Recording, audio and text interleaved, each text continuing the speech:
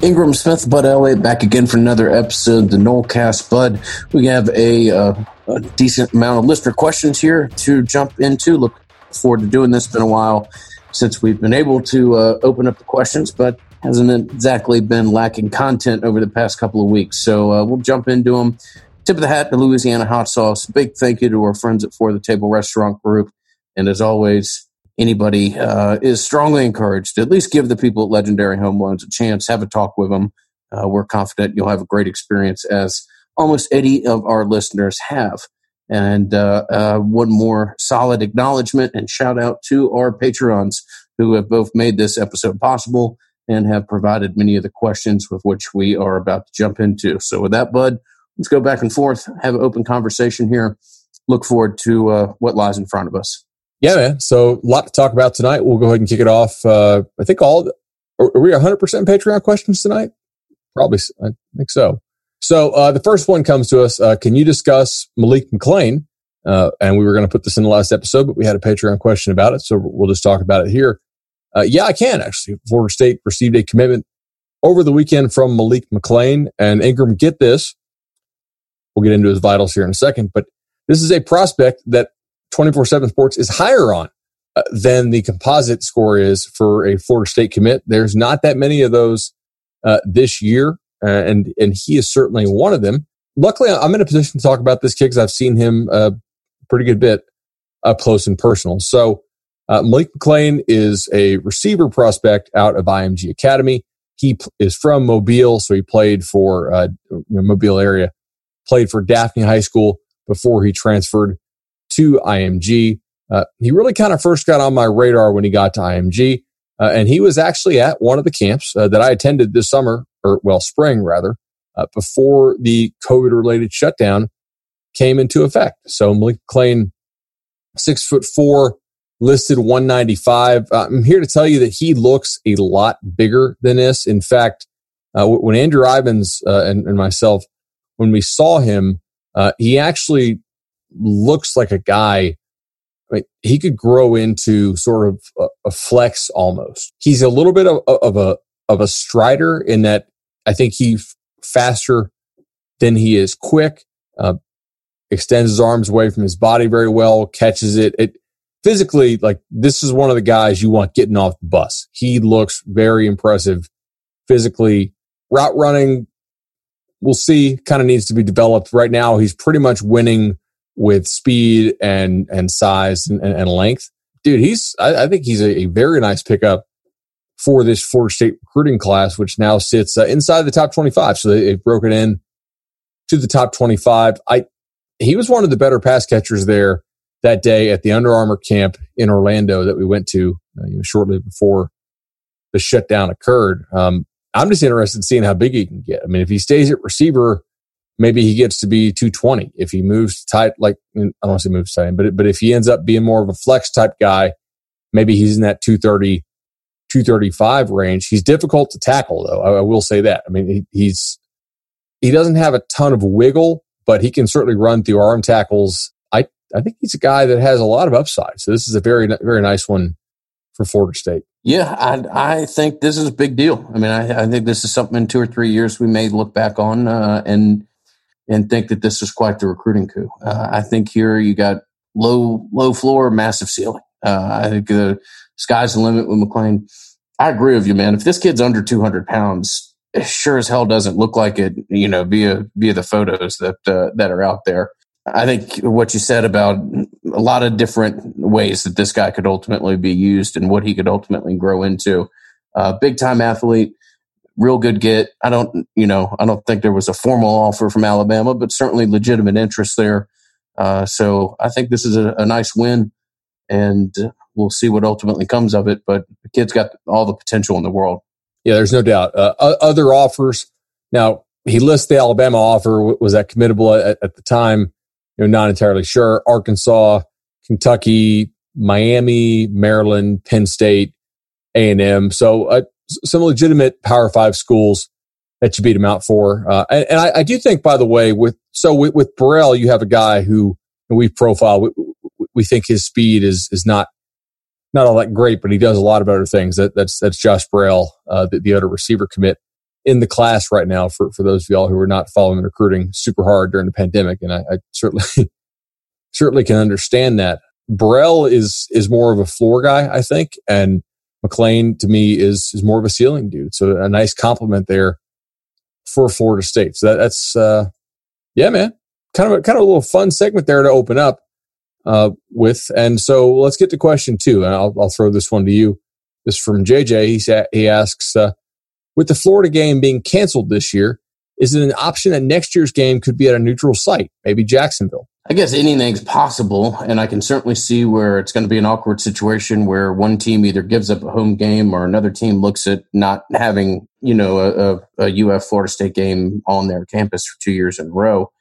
I don't see where any team would, or where any school would allow this to go off campus absent some major check. And with all due respect from the Jacksonville sports group, I don't know that that's necessarily around the corner. So I would have I see where you're coming, JJ. I don't see a real path where you would see this game being put on a neutral site. And Florida State's has already farmed out so many neutral site games over the last 5 to 10 years that they're going to have some real questions to answer if you go and give away a UF game. Now, I know that's not, it's kind of an odd time right after Thanksgiving. It's not like having Notre Dame come to town in October or something like that, but that's still a massive game that would be real hard to look at local decision makers and tell them that you decided to put it elsewhere. I think I agree with that. That answer makes the most sense. So let's jump back into recruiting here real quickly. And Christian asks us to play a friendly game of buy or sell. Buy or sell, by the way, if you are new to the show, is a game that we sometimes play and often brought to you by Legendary Home Loans, since they are the ones you turn to when you are looking to buy a home. So let's play a little buy or sell here. And Christian wants to know, would you go buy or sell on these prospects? He has a list of recruits here, and maybe add some thoughts or remove any names that you don't see fit to make the segment better. So we will do that. We'll kick it off here. Amarius Mims is the first on his list, and of course he's the first on my list as well. But I'm going to hit that with a pretty hard sell. I think Florida State might get like the courtesy cachet visit if official visits ever open up again. Simply, which is cool. Like Alex Atkins, the offensive line coach, can say, hey, we got a Mims to visit. Other kids can see that he visited. He's showing interest in the Noles. Realistically, we know that Florida State's chance of signing Mims is like 0.0, in my opinion. So that one's a pretty hard sell for me as well at this point. Yeah, no reason to waste time. I think Florida State's done well. I think ultimately they'll come in third. There's a lot of positive things to be excited about the offensive line recruiting and what you think you have in Atkins with a recruiter. I just don't think Mims is necessarily going to be the prospect to have some of that excitement come to, be able to be confirmed. I'll put it that way. All right. Who's next on our list? So River Helms is the next prospect. Helms is a tight end prospect out of Alabama that we have talked about a couple times on the podcast, I believe, but it's been maybe a month or two. Yeah, it's been a minute. Kind of a kid that flew under the radar, if I remember correctly. I think you had a coach or two talk to you about the prospect, and then ultimately Florida State was one of the first to offer. And of course, Florida State already has another tight end from Alabama in Jackson West, who I know personally that they think is a very good prospect and probably a little bit underrated by some of the services. So they're higher on him than some others are, certainly. With River Helms, I do think that Florida State wants to take multiple tight ends in this class. So we know what their feeling is about the current tight end room. I'm not totally convinced that Helms is the guy, but I will give I'll give a reluctant buy here, just because I'm not really seeing another tight end option who they're in on right now. So a buy sort of as a placeholder. Yeah, I'll buy here. I don't see a school necessarily that's going to beat Florida State out if the current list of suitors holds. Obviously, that could change. But I think if Florida State really wants Helms and continues to recruit him, that oddly enough, they'll sign 2 kids that are slightly under the radar from the state of Alabama, and those will be the tight ends that they work with moving forward. All right. So next on this list, big offensive tackle from Alabama, Rod Orr. Rod Orr, who's a priority target for Florida State. Obviously, Tennessee is also involved. Ole Miss, Missouri. Trying to think what the other school that rounded out his top 5. Of course, we've spoken about this before with Auburn lurking. If Auburn decides that they want to pull the trigger on an offer, that might just be a complete wrap on that situation. But so we'll have to see if Auburn does do that. I'll let you go first on this one. You going to buy or sell Rador? Well, man, I said a couple months ago, it's strange how ultimately when I look back on the success of this class, at least at this moment in time, to me, it'll be dictated by whether or not Florida State signs Rador. I mean, whether or not they go out and sign a legitimate bona fide tackle. At this point, I'll sell against the field. I mean, I think Tennessee's a player. I think if Auburn gets involved, that you've said this before, it'll ultimately be a wrap. I do think every day that Auburn doesn't get involved in that message that, hey, we've been here, we've been convinced of you, we've been with you since Jump Street, that becomes a little bit stronger. There's not a defined date on the calendar, but ultimately a prospect starts to listen to that. And if you've got an aggressive recruiter like Atkins who can sell you on the fact that he didn't need to see more tape, he didn't need to do anything else, he wanted to work with you, he wanted to be the piece, he wanted you to be the piece that he kind of built this transformation around. Hey, look, if we get into the middle of September and Auburn hasn't offered Rador, I would flip this to I'll take Florida State over the field. I'm going to go and join you here on the sell. So certainly not what the listeners want to hear. I know there are questions about academics here, and that might be holding Auburn back from an offer. We've seen that reported in some places that some schools have some questions about the transcript and wondering his viability on that front. It's sort of a situation where it's almost in my mind, if he is going to be greenlit to go, then Auburn will probably offer. If not, then maybe not. So I will go ahead and give a sell on that one. We'll take a couple more of these. Next one he has is Destin Payson. Destin, obviously the receiver out of New Orleans, FSU's top receiver target on the board from what we understand, or at least top realistic one. Florida State has done a good job recruiting him. He is a pretty dynamic playmaker who also is very polished and extremely productive at the high school level, and they would be absolutely thrilled to get Payson. I'll lead it off, man. I'm going to go ahead and go with a buy here. I will buy Destin Payson being in the class to complete their 3-man receiver class along with Burrell and McClain. I think the relationship that David Johnson has fostered with him is a good one. He knows what Mike Norvell's offense wants to do with playmakers. They have done a good job of showing him what the fit would be like. I think he was one of the kids, if I recall, who actually got in and visited before the shutdown, which is really huge when you're recruiting a kid out of Louisiana. And importantly, I don't think he is a take for LSU or Bama, which are generally the schools you have to worry about when you're recruiting in the state of Louisiana, because you're just not going to beat those guys for kids very often. So yeah, go ahead and give me a buy there on Payson. Yeah, I'll buy as well. I think this is the third addition to Dugan's recruiting class. Great blend of prospects with the kid that we just talked about at IMG with massive ceiling and a pretty significant lower floor to work with. You get the kid out of Carolina who what he is, so you can feel real confident.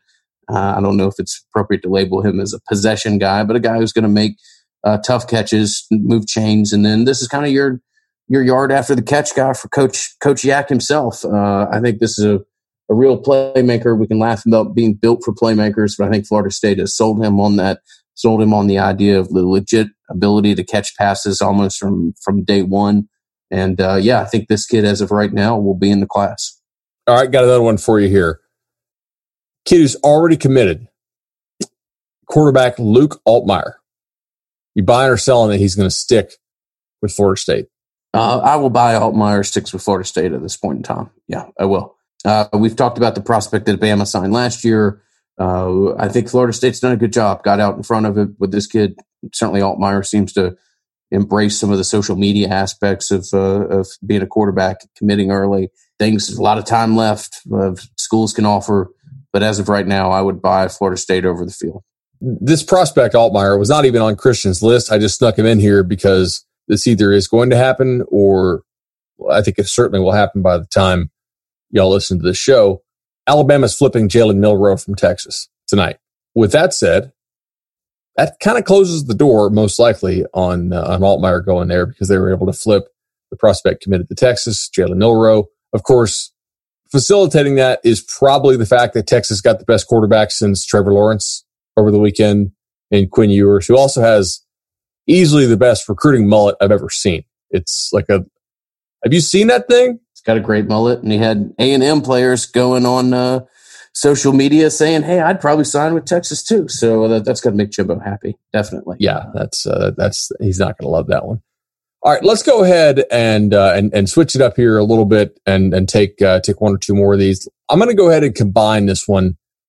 Buy or sell, Florida State signs one, or at least one, of running back Jalen White, who's out of Alabama, or Travion Hargrove, who is out of Louisiana. FSU's been involved with both prospects. They seem to have some traction here.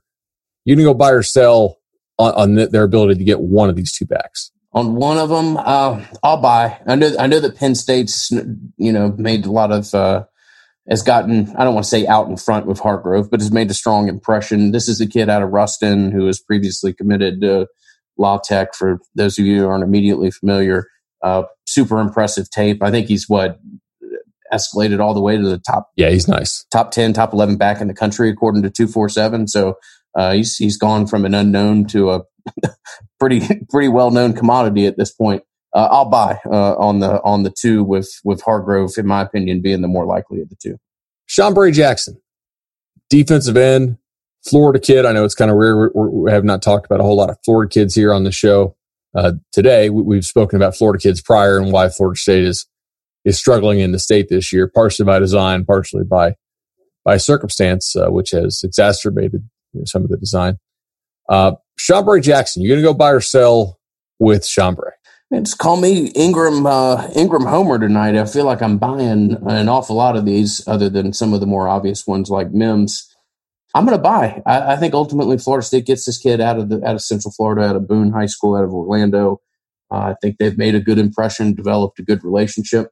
At this point, I am going to say that the Jackson's a part of the class. I think the consistency of the communication here is one of the reasons why I'm going to buy. Florida State has stayed on him a lot. They send him all their social media stuff constantly. He seems to retweet it, so he's reciprocating that attention. He understands how he would fit into the defense, and I think priority too. Right, there are some other schools that are recruiting him, and I'm not saying that he's not a priority for those schools, but I think Florida State has done a good job of imparting on Chambray Jackson just how much they need him and why they need him, and I think that ultimately they'll be able to get that done in the end. So go ahead and give me a buy there on Chambray Jackson. Really good question from JJ. Obviously, we could probably do an entire show on the length of the list that he sent us, and we appreciate that. Who you got? I'm going to throw one more name out there, Bud, only because you've been a fan of him, and I think a lot of their fan base has started to pick up on the idea that, hey, this kid's pretty damn talented. Zion Reeves out of North Carolina. Does Florida State ultimately get him? Oh, my guy. I'm going to sell because he hasn't visited, and I just don't know when visits are going to pick back up, man. If you're choosing anybody, are you choosing NC State at this point? I think he's visited there. So, like, NC State's about to pick up on two dudes who are right in their backyard. They got the backer, Jordan Moore, Jordan Poole, rather, over the weekend. Probably NC State there. But I don't think that thing is done. I mean, Reeves certainly likes Florida State. He speaks highly of them. They like him a whole lot. I think he's really good. So I will say sell because of the pandemic. They've not been able to get to see the kid in person, and nor has he really been able to see them in person. Christian asked a bonus question. What conference is Florida State playing as a member of 12 years from now? ACC or the field? 12 years from now is 2032. How long is your grant of rights run? 15? I thought the GOR was 2033, actually, but let me just see real quickly. If it's 2033, then my answer is going to be the ACC. The ACC also extended its conference rights deal by 9 years, taking it through 2035. Oh, okay. Well, I don't think they're going to get out of that GOR deal that early. So go ahead and give me the ACC there to answer that one. Yeah, that probably would stay the same with that information, with it being in the mid-30s. Okay, moving on to the next question. A good one there, Christian. Thank you. Jack asked, it may be too early to know, but any ideas on what would happen to recruiting cycle/signing day with conferences playing in the spring? Related, do you think this gives any real disadvantage to Florida State since we're playing in the fall?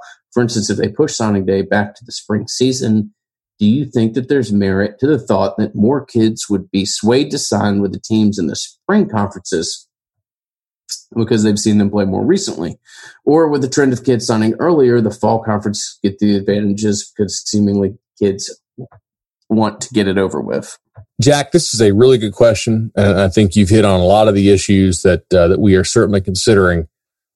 I will say that, look, ultimately, it's too early to know, and some of this is just, okay, a lot of this is just going to be speculation. I talk to coaches a lot, and they don't know what's going to happen. I'm just going to kind of go through these one by one. With the conferences playing in the spring, if they don't move signing day, I think that'll be largely a negative because kids will not have seen these conferences play. However, it might not be an entire negative, and for this reason. If you're not coaching, you have pretty much unlimited time to recruit. And that's basically all these coaches have been doing over the last 6 months is just recruiting. So they'll be able to call these kids constantly. If the kids are actually playing high school football, they'll be watching their games on some kind of live stream and probably texting them live during it. And the kid, when he gets his phone after the game, will be like, oh, wow, coach was watching me every single play in real time. And they're going to just be using all their free time to recruit. So it might not be quite as big of a disadvantage as you might think it would be if they don't move early signing period, particularly because I'm not convinced that we're going to get official visits to be allowed on campus this fall. So your benefit of actually playing games might not extend to having kids on campus. So do you think this gives any real advantage or disadvantage to Florida State since we're playing in the fall? I think actually Florida State could have an advantage by playing in the fall if they are able to show some sort of proof of concept and look decent under Coach Mike Norvell. They can also show perhaps some positions in areas where it's like, hey, we have numbers here, but not really talent. So you'll have the ability to come in and play rather quickly over some of these guys. If they push signing day back, I think you just kind of reversed my answer to the first one, right? Is it an advantage if you play super early if they push signing day back? Probably not an advantage. Is it a huge disadvantage? Again, most likely not, in my opinion. Even if they push signing day back, we still have early signing period, which I don't think anybody at this point has talked about moving. And of course, by the time we publish it, I'm sure it'll be moved because that's how things seem to work, is to sign early. Even if they move back the traditional signing period, they're still going to pressure these guys to sign early. I think Florida State actually, not due to when FSU plays, but due to when the state of Florida plays and some of the surrounding states play. For instance, Georgia seems to be soldiering on with their season of playing high school ball up for you guys. If the majority of the states in which you recruit are playing high school football and they don't move signing day, that's kind of an advantage because you have less guesswork that you have to execute compared to other schools who are going to be forced to take, for instance, let me use California, for example. California is not playing high school football until the spring. There might be a kid out there, if I'm UCLA, who I like, but I don't like enough to actually sign him early because I want to see him play more. I want to be able to see him in person, maybe check him out. However, Fresno State likes him enough that they're willing to gamble and sign him early, right? And say, okay, like we think this kid is good enough for us. For Florida State, you're not going to have that situation nearly as much this year, most likely, assuming these high school seasons get off the ground and don't get shut down. So potentially a benefit for Florida State to be not having an early signing period moved, despite the fact that they would have never had a chance to get out and meet these kids in person because I don't think we're going to have visits simply because they're able to do a little bit less guesswork in their evaluation. I hope that answers the question. There's just so many. There's a lot of questions within this. There's a lot of questions, and I'll unfortunately throw more at you. Do you think the idea of like, oh, well, it means more in these conferences they're going to play? Do you think that plays out on the recruiting trail? Do you think recruits are swayed by that? I know you're speculating, but how do you think that if we hold where we are, where the Big Ten and Pac-12 don't play, and the three that are set to play do, how does that impact kids both in this class and maybe two or three ones? Great question. I think that is something that schools are going to use if they pull off the season in a relatively safe manner. If they end up having kind of a, blank show here and the season does not go very smoothly, then I think it's actually a negative. And if I'm a Big Ten school, I'm going to negatively recruit the heck out of ACC and SEC schools and say, look, we love playing football, but we had the common sense to know that it wasn't a smart choice to do it, right? And that's why we waited till spring, because we could guarantee the safety of your kid. It's going to blow up in somebody's face, either the Big Ten, Pac-12s, because the other schools are able to safely pull this thing off, or the schools that are trying and potentially failing if it indeed doesn't work out. Does that make sense, I guess? Michael wants to know any potential candidates in your mind to replace the Samford game. So do we mention this already on the show? The Samford game is off because Samford decided that they're not going to play. I think it happened right after we released the most recent one.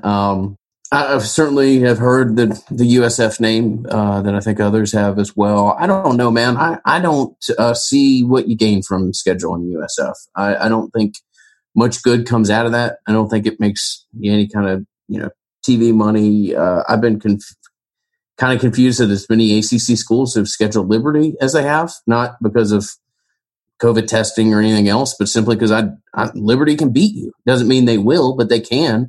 Very curious as to what Florida State does with that game. And if it's USF, that'll be great in theory, but I'm not sure why they would have gone in that direction.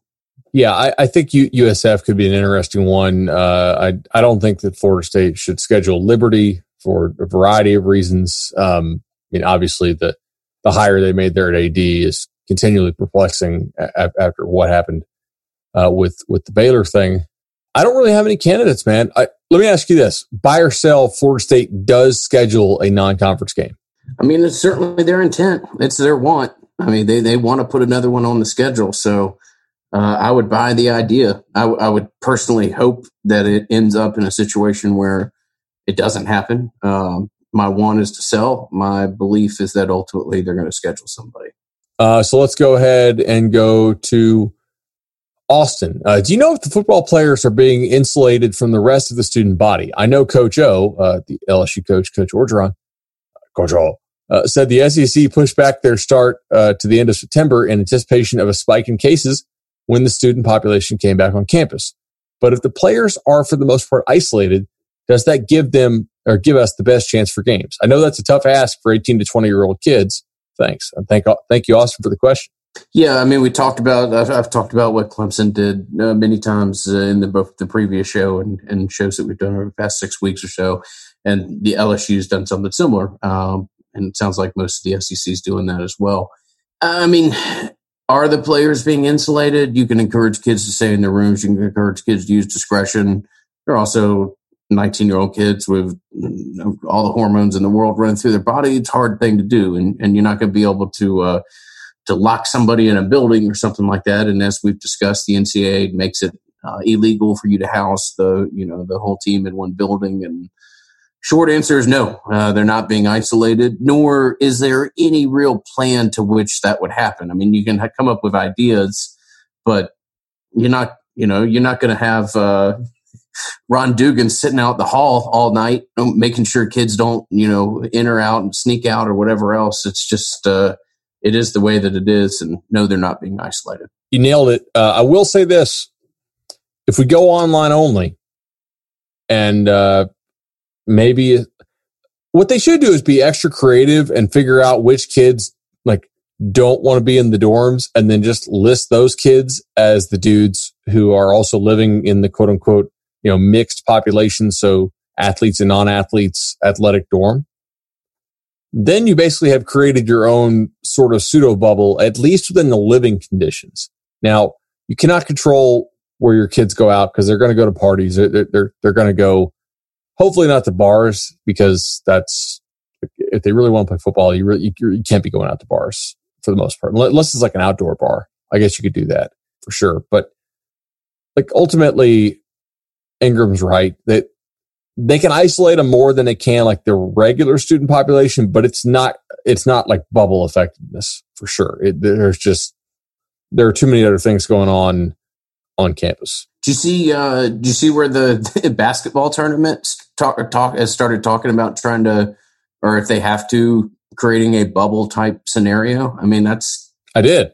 I don't see how you could do that with 64 teams. I mean, I think you'd have to adjust the field, to be honest. But that's a good. You're going to need some proactive. Like I said previously, if athletic departments don't get a damn basketball tournament check this year, oh boy, that's going to be all kinds of problems. So glad to at least see that they're open to opening up the full table as to what they'll do to try to get that in. Derek asked, to my knowledge, the NCAA doesn't require teams to submit an injury report before a game. Having said that, do you anticipate teams having to submit positive test results prior to game day? If so, how many hours prior to kickoff would this information need to be submitted? I think that they actually do have to report their testing results under the ACC guidelines, right?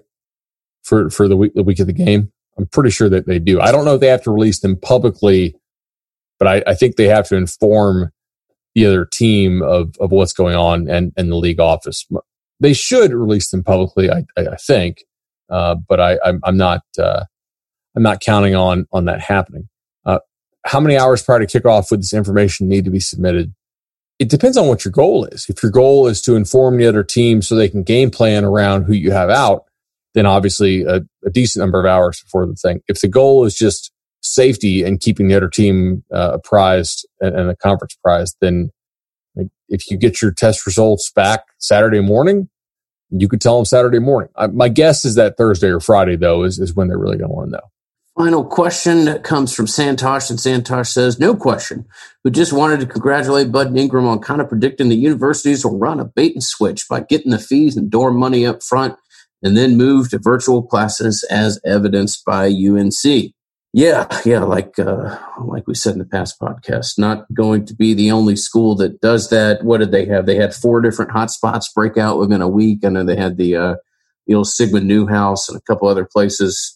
That's good luck to everybody. It's going to be a hell of a challenge, and I want to both give the university some kind of benefit of the doubt here, and also say that a lot of these places are wildly dependent upon student fees for running their athletic department in general, but just kind of keeping everything in the black, and it's easy to be skeptical as to why everybody would be eager to get everybody back on campus and then move from there. No doubt, man. I think a lot of these schools are banking on the fact that like people are not going to seek refunds for the dorms once their kid's already up there. They're going to be allowed to stay. They've already moved them up. It's part of an experience that they don't want to. Their college experience is already going to be weird. They don't want to further neuter it by making them come home. Although I'm sure some people will. Some of these schools, especially state schools, will refund some of the dorm and student fee stuff, but they don't have to necessarily refund all of it. And so getting them on campus is a really key part of that equation if you're trying to get some money in the coffers there. Dude, I think that's all the questions we have for tonight. Anything more interesting pop up tonight? Oh yeah. A class of 2022 quarterback, Braden Davis, actually transferred pretty close to my house. So now he'll be living in Claremont. So I'll go see him if and when travel is ever allowed again for us here. But also, did you see the NCAA is not going to be requiring SAT, ACT for the class of 2021?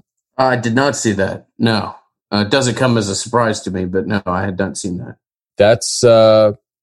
That's encouraging. Certainly helps a school like FSU that is pretty routinely signing guys who are kind of borderline All right, y'all. We will wrap it up here. Thank you, as always, for all the support that we've received. Thank you to our sponsors and particularly our Patreon members who have made this podcast possible. If you have an interest in joining us there, it's patreon.com/Nolecast. But enjoyed it. This has been a fun little thing to be able to get together, talk some ball. The COVID discussion has been minimized, and we'll continue to talk throughout the summer, getting ideas to what this season will look like, and just look forward and thank you to everybody that makes the Nolecast possible. Enjoy it, guys. We'll talk to you next time. This has been the Nolecast. The Nolecast is created and hosted by Bud Elliott and Ingram Smith, music by Judson Wright, and produced by Justin Robinson. Go Noles.